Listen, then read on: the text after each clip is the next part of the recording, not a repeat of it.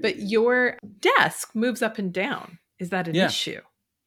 Nope. No, Okay. it's not because I'm mounting everything to the desk, not to the wall or anything. Got it. So it moves with it. Okay, that makes sense. Like, watch. Wait, check this out. This is sometimes how I come into meetings. Just wait. Okay. Welcome to the meeting. No, this is so weird. Your head's just slowly rising up from the bottom of the screen. Yeah, I just appear. Well, you don't appear. It's like if you were a PowerPoint, it would be the slowest, like fly in. Yeah. I fly in from the bottom. Yeah, real slow. You are listening to Fixing Faxes, a podcast on the journey of building a digital health startup with your hosts, myself, Angela Hopke. And I'm Jonathan Bowers. I just got back from taking Zach to an eye specialist, a referral that we had from our GP, or family doctor. I'm not sure what the distinction is between a GP and a family doctor. There is a very clear distinction between GPs and family care providers, but that is a topic for another time. Okay. Anyways, so Zach had a bit of a traumatic birth and suffered some nerve damage to his eyes. And so for the first many months of his existence, his eye didn't open quite correctly. Right. And that was concerning. And so we got referred to a specialist. Now, the specialist did not let us know that they would much rather us go to a different specialist because that specialist is capable of doing the actual surgery that might be necessary. Right. Didn't phone us, didn't phone the GP. So we just phoned them many, many months later asking, what's the status of this? And they said, oh, it needs to go to a different specialist. And so we then had to go back to the GP. The GP sent the referral to the new specialist. And anyways, it was kind of a pain in the butt. And the only reason we caught it was because Julie phoned the specialist office and said, I thought I would have heard from you by now. Right. And nothing happened. Anyways, like medically, everything's fine. His vision is perfect. Not perfect. It's good. He has what's called Horner's. I'm saying this right. Horner's syndrome. Okay. Which apparently causes people to sweat differently. Interesting. Yeah, I know nothing about this. Yeah, I don't really know much about it either. A friend of ours has it, and as an adult, like we had no idea. But anyways, the eyelid has recovered well. It's very difficult to see that one eyelid doesn't open quite as much as the other.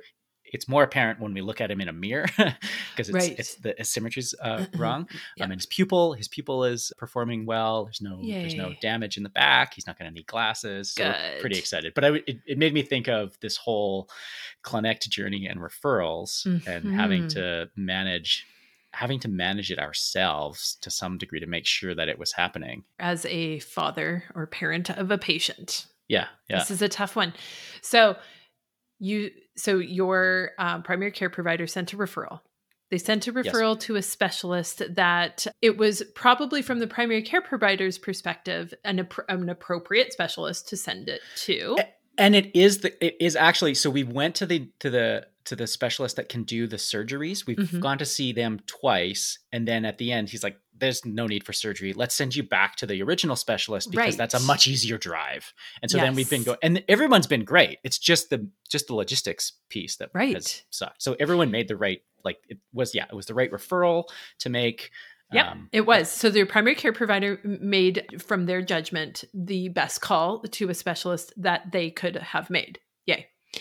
That communication, though, from when that specialist received that referral and saw that referral as possibly appropriate, but given the circumstances with Zach, thinking that maybe there would a surgery would be needed, that referral then should have been either forwarded to the surgeon with the indication back to your primary care provider that this referral has been forwarded to the surgeon, or that specialist should have gone back to your primary care provider and said, actually, in review of this patient, we think they're better off to be seen by a surgeon first, just to maybe rule that out, which was eventually what happened. Yeah. Yikes. And how long? How long did you wait? Oh, I don't remember. It was, I want to say a month or two. So we're talking about, and how old is Zach? How old was he? Oh my Yeah. goodness. Oh, He would have been I only... have no idea. One thing I've learned is that having a child, you don't Oh. remember anything about anything. Well, that's true. Welcome to parenthood. He was quite young when we took him the first time. Yep. So a baby. Yeah. Oh yeah, baby. I mean, he's not even 2 now. He's under 2. And we've done this we've gone 5 times, I think, to the different specialists, and each with like several months in between. So. Yes. Which that part is pretty typical, right? Yeah. That follow-up piece. But that initial piece, had you guys not phoned, what do you think would have happened? Honestly, I'm not sure. I think it would have just gone on forever, and we would have eventually phoned and been like, "What the heck?" Like, I thought we were supposed to have an appointment, right? Or the next time, maybe that Zach went to the primary care provider on an annual checkup or something, you might have mentioned it. Oh, by the way, we haven't really heard back from that eye specialist yet. Yeah, I think the longest it would have taken would have been 3 months, because it would have been the next checkup, which would have happened 3 or 6 months later with our primary care provider. And so then once you got the referral to the right place and with the surgeon, how quickly did you guys kind of see? Yeah. Well, it involved some driving, so it was sort of a little bit half on us, half on them. Yeah. They were quite busy because it was at Children's. We had to go to Children's. Yeah. And the first time was pre-COVID. The second time was... No, I think the second time was pre-COVID as well. Mm-hmm. There was a Norwalk outbreak or some other outbreak. Yeah, GI outbreak. Yeah. So we had to be careful. I honestly, I don't remember what the wait was. That's okay. I was just trying to draw a line between, when you wait 3 months to hear back and on a referral that was supposed to be sent somewhere in that time frame, you could have possibly already have been seen by the more appropriate provider. So Jonathan, I am sorry that you guys had such a... Well, the nice thing is that it was all just looking. Like, there was nothing for us to do. Mm-hmm. So he has recovered without any interventions. They just were doing checks. Thank goodness. Yeah. Yay. End result, it would have ended in the same place. Mm-hmm. That's not always more the case. By luck, because that's just the circumstance that he's in. He doesn't have enough damage that it needs any interventions at all. Mm-hmm. Firsthand experience. And that's all because of a referral. Mm-hmm. So let's talk about what would happen if they were using Clinect. Well, yeah, sure. No. Like, that feels a little like, let's plug the product. But that is what we're trying to solve. I think if there was an easy way to, so what I was trying to get is the primary care provider sent it through based on the information, a correct referral. What happened on the other end is, because they're a specialist, they have a specialist eye looking at it.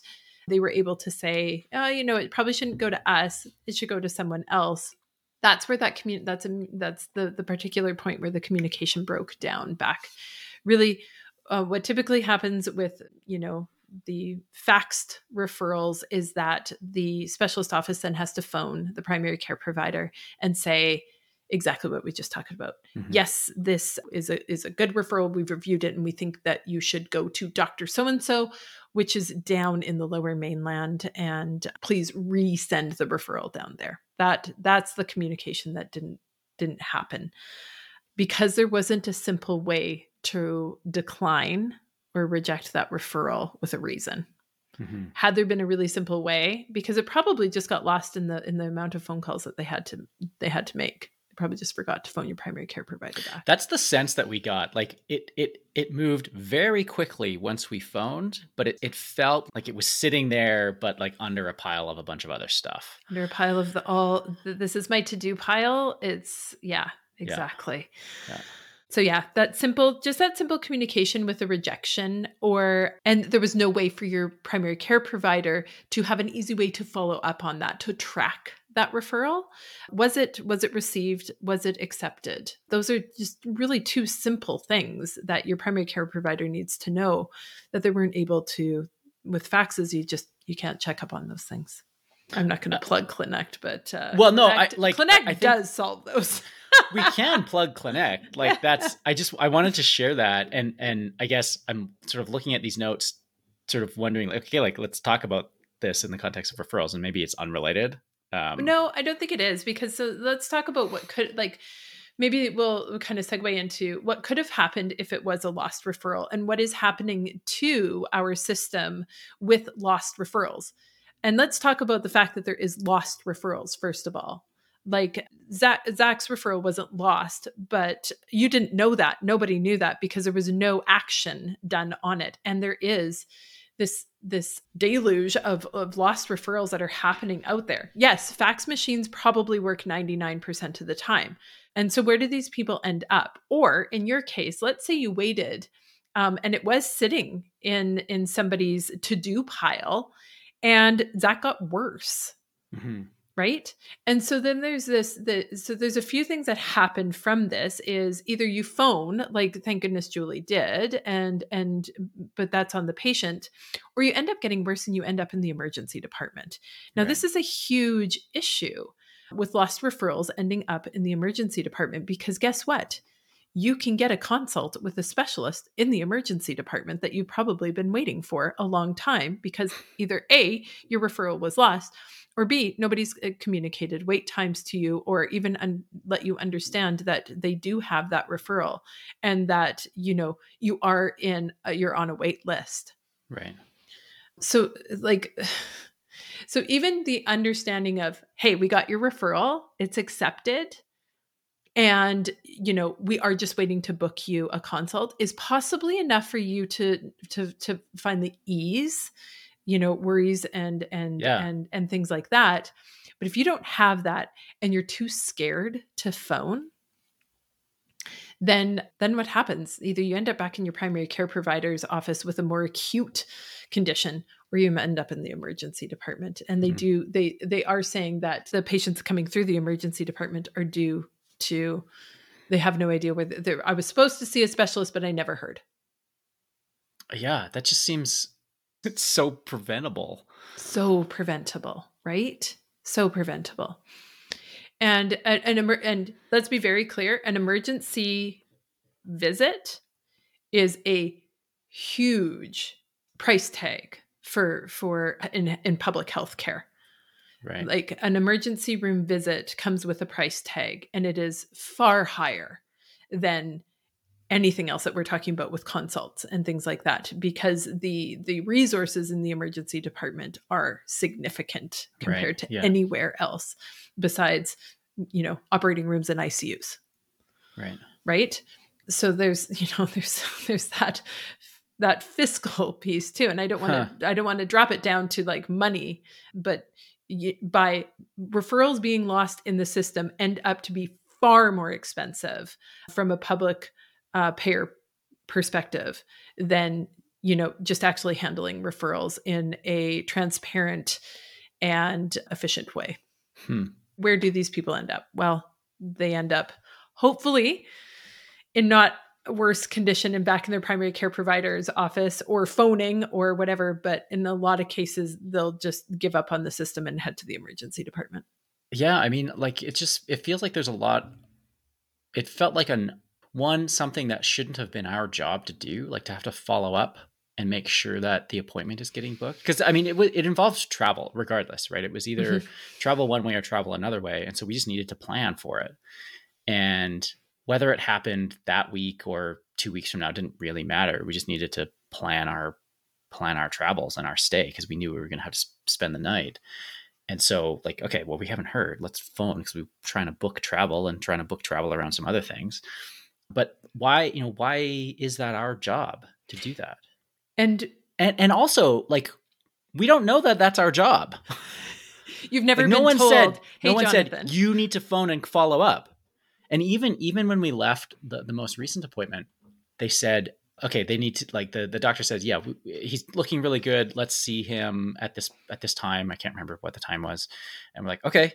And then he wrote some things down in the computer, and we thought, okay, is that it? Is that what we do? And then we left the room. And so we like, okay, well, let's go check with the front. And so we went to the front, and she said, no, you have to go and get re-referred because it's going to be too long. And the specialist didn't tell us that. And he also didn't tell us to go check in with the front. So what would have happened if we had just left? Because there was no clear Direction. like next step for us to do. Like, what do we do now? It felt like it was all handled. Like they'll just call us and set up an appointment for the, after the 6 months or year. I can't remember when we're supposed to bring him back. But that doesn't seem to be what was going to happen. We actually needed to take that back to our GP to have him do the referral, to send a new referral, because it expires. I don't understand. Why would it expire? Like, why doesn't a referral expire? And everything's so confusing. And why is it our job to do this? Like, why doesn't the system just handle this? Why? It's just all in the computer already. Like, why can't you just set a reminder like I do in my calendar for my dentist appointment to like go and show up at the dentist? And I think that's a fair point, because we commonly do compare your experience with your doctor or your specialist like a hair appointment or a dental appointment, which seem to be handled in a way that, like, I know when I leave my dentist, my next appointment is already scheduled for me. Yeah, it's already scheduled. And so that's kind of what I was thinking, is that they said, we'll see you in roughly a year or whatever the time was. Like, I get that you can't pick a date for me right now, but let me know when it is, because I thought that's what was going to happen. But that wasn't what was going to happen. I needed to go and take it to someone else to then send it back to then book a time. Like, that doesn't make any sense to me. Right. I am unfamiliar with referrals expiring. Interesting. But that's maybe not the word, but like we have to take it back to the GP to send it back. So that's an interesting piece, is where is the discharge? So if you were truly discharged from the specialist office, then the discharge report should be sent to your primary care provider to let them know that we've done this, and please refer Zach back in 6 months so we can have another look, blah, blah, blah. And maybe that's what would have happened, but still, but you didn't know. Yeah. Like, why is no one telling anyone what the hell is going on? Why is there no patient communication standards? Yeah. That's a good question. I mean, so we are in the referral space. We are not, possibly yet, in the patient communication space. Right. The patient communication space is much more littered with groups, companies doing some type of communication because of exactly what you're expressing. Not everybody is a primary care provider. Not everybody is a specialist, but at some point in our life, we are all patients, or we are supporting patients. Yeah. So we all understand that scope of the journey so much better. It's so disjointed. There is no one provider for communication to patients. There is a kind of a mix mash of patient communication systems within systems. And you're absolutely right. There's no way to easily let patients know. Actually, that's not correct. There is ways to do this. We have not adopted standards. We have not adopted even really policy around this. I don't know. I mean, yeah. And your story isn't uncommon. No, I know. That's I know. Crazy and this part. This is an easy one. Like, it's not even a bad outcome. It's just not tragic. Fine. It's okay. And yet it's inconvenient at worst. That's it. And it's not even really that inconvenient. Like, we just had to make a couple phone calls. It just was like, and it wasn't that stressful. I mean, the sort of waiting around to know, is Zach's eyes going to be okay? That's stressful. That's the stressful piece. Yeah.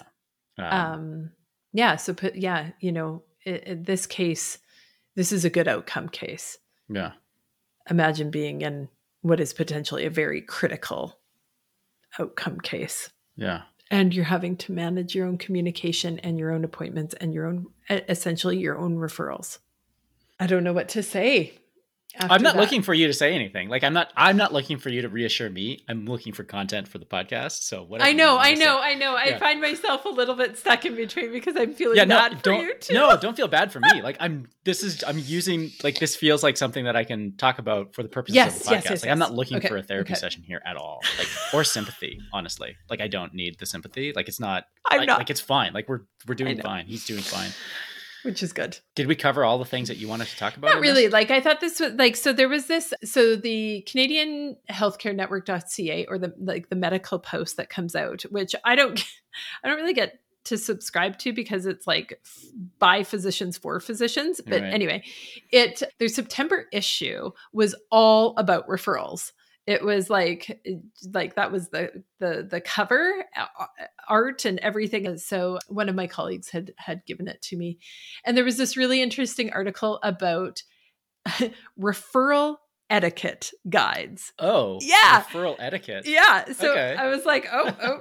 Okay, so that's interesting. Cool. Like, okay, so let's go through that. So it had some really interesting pieces. I was also very interested as to where does Connect fall in encouraging some of this etiquette. Mm-hmm. So like just naturally through a product, do we encourage some of this etiquette or not? So there was very specific etiquette for referring physicians and then for receiving physicians. So there's like for referring physicians, so your primary care provider, the number one thing was give us a specific reason for the request. What do you want to know? So I thought that was pretty obvious, but I having worked, in specialist offices and helping them out, you would think this is obvious. Sometimes this does not, like the patient referral does not actually come with a specific. Really? So it's just like, here's a scan and this is the patient information? It's more like, I have a really lovely elderly lady with this. Oh, okay. What would you like to know about that? And so then this actually gets to, there's another recommendation is your expectation. Is this to request an assessment or advice? So kind of the idea of what question do you want answered with this? Yeah. So like almost phrasing the referral as a question, which I thought was really, really fascinating. Anyway, number 2 was relevant patient history, patient concerns, medication, and exam findings. Once again, things that you would think would be, but not always. Accurate contact information was number 3. That seems fairly obvious. Number 4 was patient age, gender, and any language barriers. So I thought that was interesting. Anyway, and then number 6 was do not send unrelated medical information or the patient's complete history, because I've seen some of those and they can be like 50 pages long. So yeah. That's funny.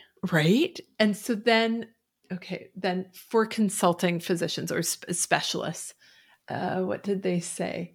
If you accept the referral, let us know. Yeah. Right? Decline or accept. Yeah. Oh, simple things, right? And then it was also, if you decline the referral, let us know. And also with that one, it was, please help us out by understanding why. So once again, Connect automates that etiquette, which I thought was really good. Communicating wait times. So just like you had talked about, the simple idea of how do we just got a phone call, A, letting us know that they accepted it, B, letting us know that maybe they didn't have an exact wait time, but just even an approximate. Yeah. You'll be getting a call in 3 months, Jonathan. Don't worry, we got your referral. We'll be calling you.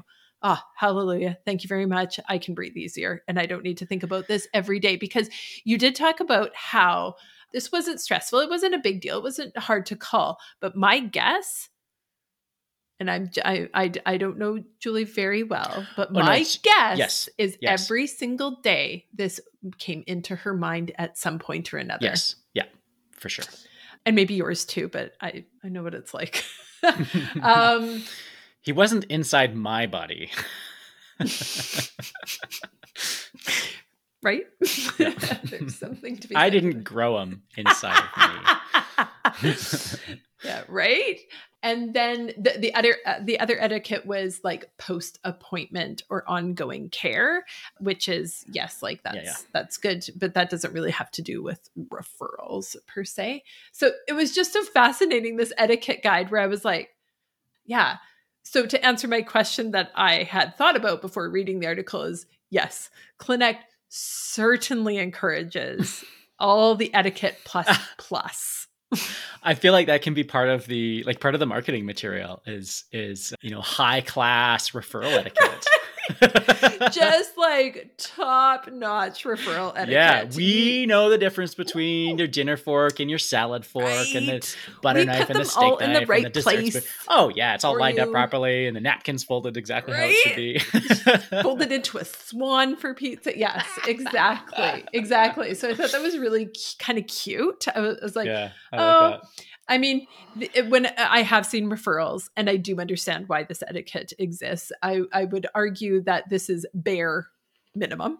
Yeah, it feels like bare minimum. One of the other thing that like strikes me is I understand that this is between professionals, but it feels a little bit like the attitudes that I feel are imposed on patients too. Like, explain, what do you mean by that? Well, so the etiquette request to like, what is the ask? Like when I go to the doctor's office and say, I don't feel well, and they say, what do you want me to do about it? I don't know. I'm not the damn doctor in this relationship. You tell me what I should do about this. This is why I came here. Yeah. What do I want? I want to feel better. I don't want to feel like this, obviously. Like, why do medical professionals, like, it feels like I need to have done all the research and understand everything, and they're not really here to help. They're just here to like, let's just tell me what you want me to do and I'll do it. Like, no, that's not what I'm looking for here. Right. And so that's an interesting thing, because it actually in this exact same magazine article, there was this one written by a primary care provider that talked about how she has all these patients that come in that are just like, just send a referral to so-and-so for me, or to X special. So she, on the opposite side of that, felt like she was just there as a, like, kind of a fax machine. Yeah. A referral sender. Like, this person didn't really want her investigation, but rather figured that they knew what they wanted, and she was like a stepping stone along that. So I wonder if there is a bit of a mix of that, where they have, potentially so many people that are coming in going, I want ABC. And then when they have somebody like yourself that comes in that goes, I have this concern, I don't know, I'd like you to look into it. They're a bit like, well, do you, like everybody else coming in here asking for a referral to blah, blah, blah? Is that what you want? I can't believe that is what most patients do, is they come in and say, I need this, I need this, I need this. Because I don't think people are that willing to put in that much work to understand anything. I think they've talked to their friends. Oh, yeah, Jesus. You have to Yeah, I don't want to get into okay. Also the high frequency users of our medical system versus the low frequency users of our medical system are probably more apt to say, I want X. My friend so-and-so had the exact same symptoms as me and they went to this. I want to do the same thing, right? Chloroquine, please. I just wanted to mention this too. There was this one doctor who did their master's in referrals, which I thought was really right. And he did a whole article, and he was asked, about kind of what his take was on all this, but also asked about, like, what does change need to look like? And he referred to the quadruple aim, which is to improve the patient experience, number one. Okay. Improve the provider experience, support the population by decreasing wait times, and provide value for money. So I thought that was an interesting... That sounds exactly what Clinnect is trying to do. The quadruple aim. Isn't that right? Yeah. Maybe that's why I like this article so much. I think this it's just stroking like, your ego a little bit. Like, right, exactly. Yeah. Confirmation bias. Thanks for listening to Fixing Faxes, Building a Digital Health Startup. I'm Jonathan Powers, and my co-host is Angela Hopkey. Music by Andrew Codeman. Follow us on Twitter at Fixing Faxes.